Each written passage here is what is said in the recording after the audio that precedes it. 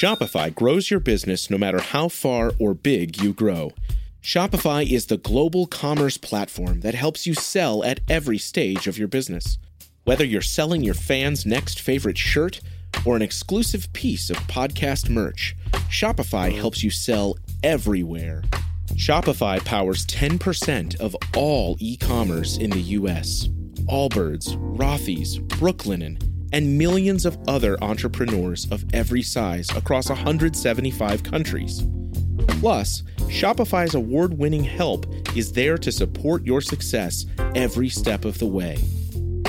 Because businesses that grow, grow with Shopify. Sign up for a $1 per month trial period at shopify.com/income, all lowercase.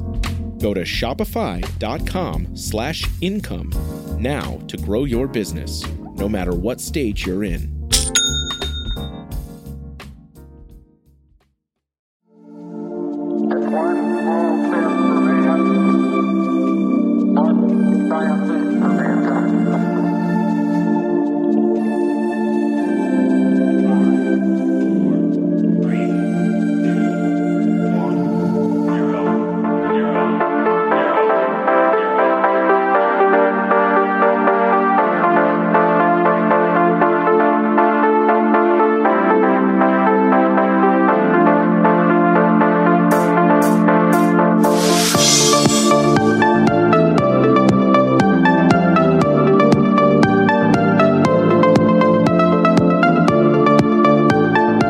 Listeners, and welcome to Ohio Mysteries.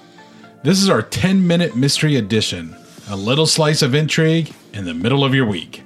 I'm your co-host, Steve Yoder, and with me is our storyteller and journalist, Paula Schleiss. Hi, everybody. You know, I just think that America needs more of you, so I decided to talk her into these 10-minute episodes. So you're welcome, everybody. You're welcome.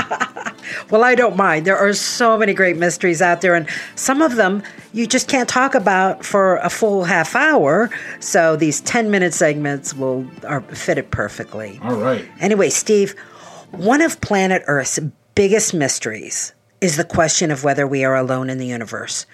Could there be an extraterrestrial intelligence out there, and even capable of communicating with us somehow across the cosmos?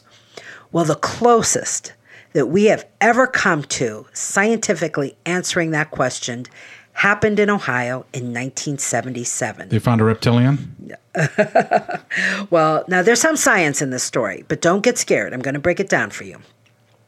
First, a little background. Back in 1963, Ohio State University leased some property from Ohio Wesleyan University in Delaware. That's about 20 miles north of Columbus. And they built a radio observatory.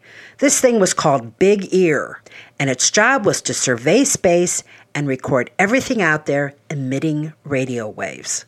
So basically, radio waves are a type of radiation that is emitted by things, waves we can't see, but waves we can measure and convert into sound.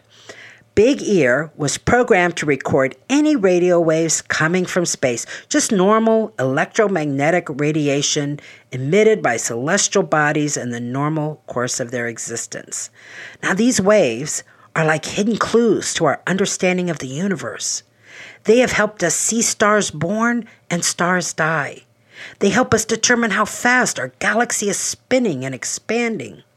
We can even see the echoes of the Big Bang and the very formation of the universe. And Big Ear did a very good job. It recorded almost 20,000 radio sources, about 60% of which were previously undiscovered. But in 1972, Congress defunded the program that paid for Big Ear's work, and OSU found itself with a perfectly good radio telescope and no funds to operate it. Fortunately, it soon found another purpose. You see, by the early 1970s, SETI was in full swing. Now, SETI is an acronym that means the Search for Extraterrestrial Intelligence. It was started by scientists and astronomers and soon joined and supported by NASA. Movie fans might remember the Jodie Foster film Contact. That was based on a book by astronomer Carl Sagan, who worked with SETI. And in Contact, Jodie Foster hears a noise transmitted by radio waves from distant space, which sets up the whole plot of the movie. Anyway, OSU decided to donate the use of Big Ear to SETI. The telescope would stay trained on deep space just in case it heard something we were unfamiliar with. NASA even contributed a grant to upgrade Big Ear for its new mission. So that's what Big Ear was doing in 1977 when our story takes place. Basically, it was looking for E.T. Now, as Big Ear picked up emissions from space, it would record it on a printout. 24 hours a day, 7 days a week, this lined printer paper would spit out of an IBM printer and layer itself onto a big pile. Usually the paper was simply filled with ones and twos. So here's how the numbers worked. Emissions were ranked in intensity by using numbers from 1 to 9. Ones, twos, threes, that's normal stuff.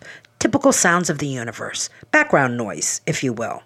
A 5, for instance, would indicate a very strong signal. Anything stronger than a 9, and the computer switched to using letters, A, B, C, all the way up to Z. Now, every few days, a SETI volunteer would collect these reams of printed data and look them over for anything out of the ordinary. In Columbus, Ohio, astronomer Jerry Amon was the SETI volunteer who normally reviewed the printouts, and that's what he was doing at his kitchen table on August 18, 1977.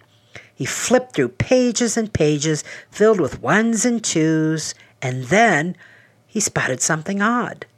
Not just odd, remarkable. Not just remarkable, astonishing. Don't forget to drink your Ovaltine. Okay. It was even better than that. Okay. There among the ones and twos was this sequence. 6, E, Q, U, J, 5. I don't know if you know this, but that's not 1 and 2s. Those are not ones and twos. It meant some signal had started out with a 6, a very strong signal, grew intensity to E, then Q, almost leaving the alphabet at U. At U, the noise recorded was 30 times stronger than normal background noise. Then the sound fell back to J and finally 5. It faded at 72 seconds because that's the longest period that Big Ear could remain focused on a specific object because Earth's rotation would move it out of range. It's almost like God burped. Yeah. Oh, wouldn't that be exciting? Well, the transmission was recorded at 10:16 p.m. on August 15, 1977. Amon reached for a pen near him, circled the sequence, and wrote "Wow" with an exclamation point next to it in red ink.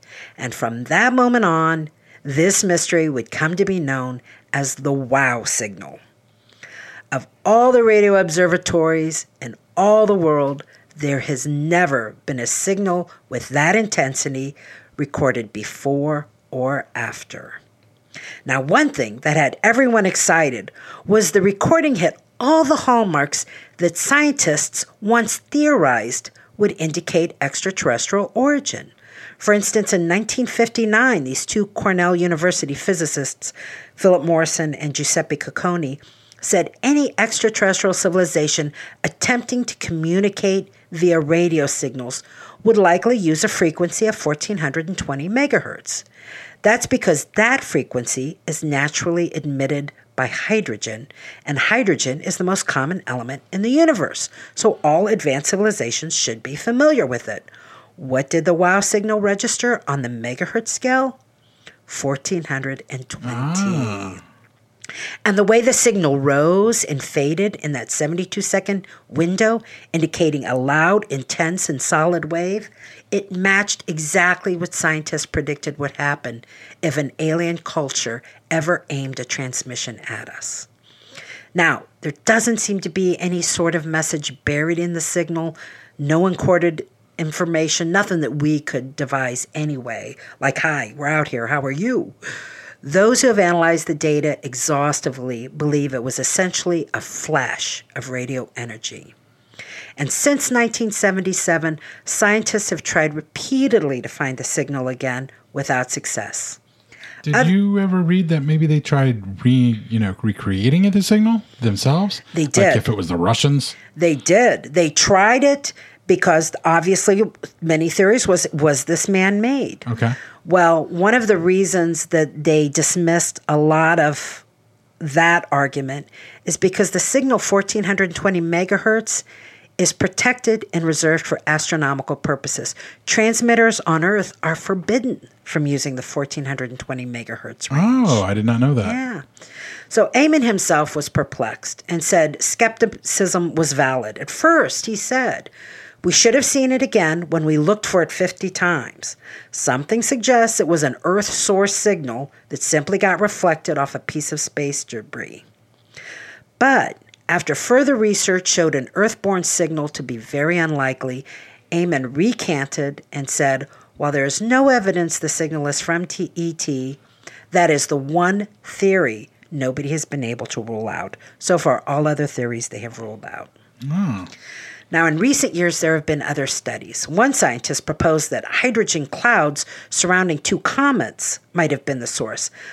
But SETI people have pointed out that Big Ear wasn't aimed at those comets when it was recorded. So it wasn't aimed at Hale-Bopp?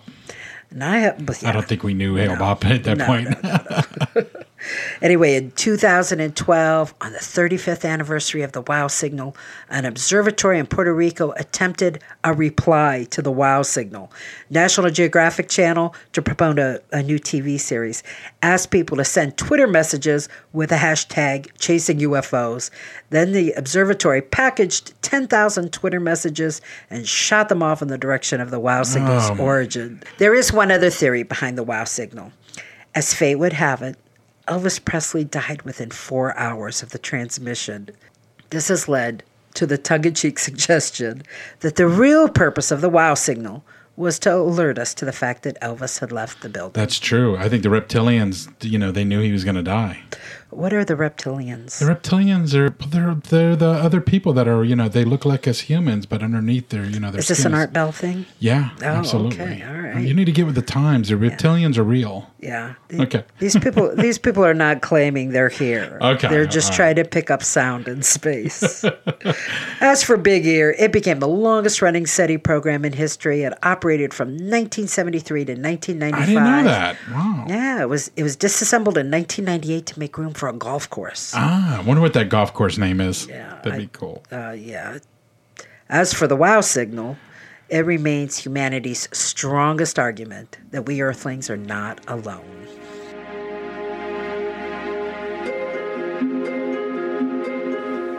This is it for our midweek 10-minute mystery. Enjoy the rest of the week, and we'll see you here Sunday for our next regular Ohio Mystery episode.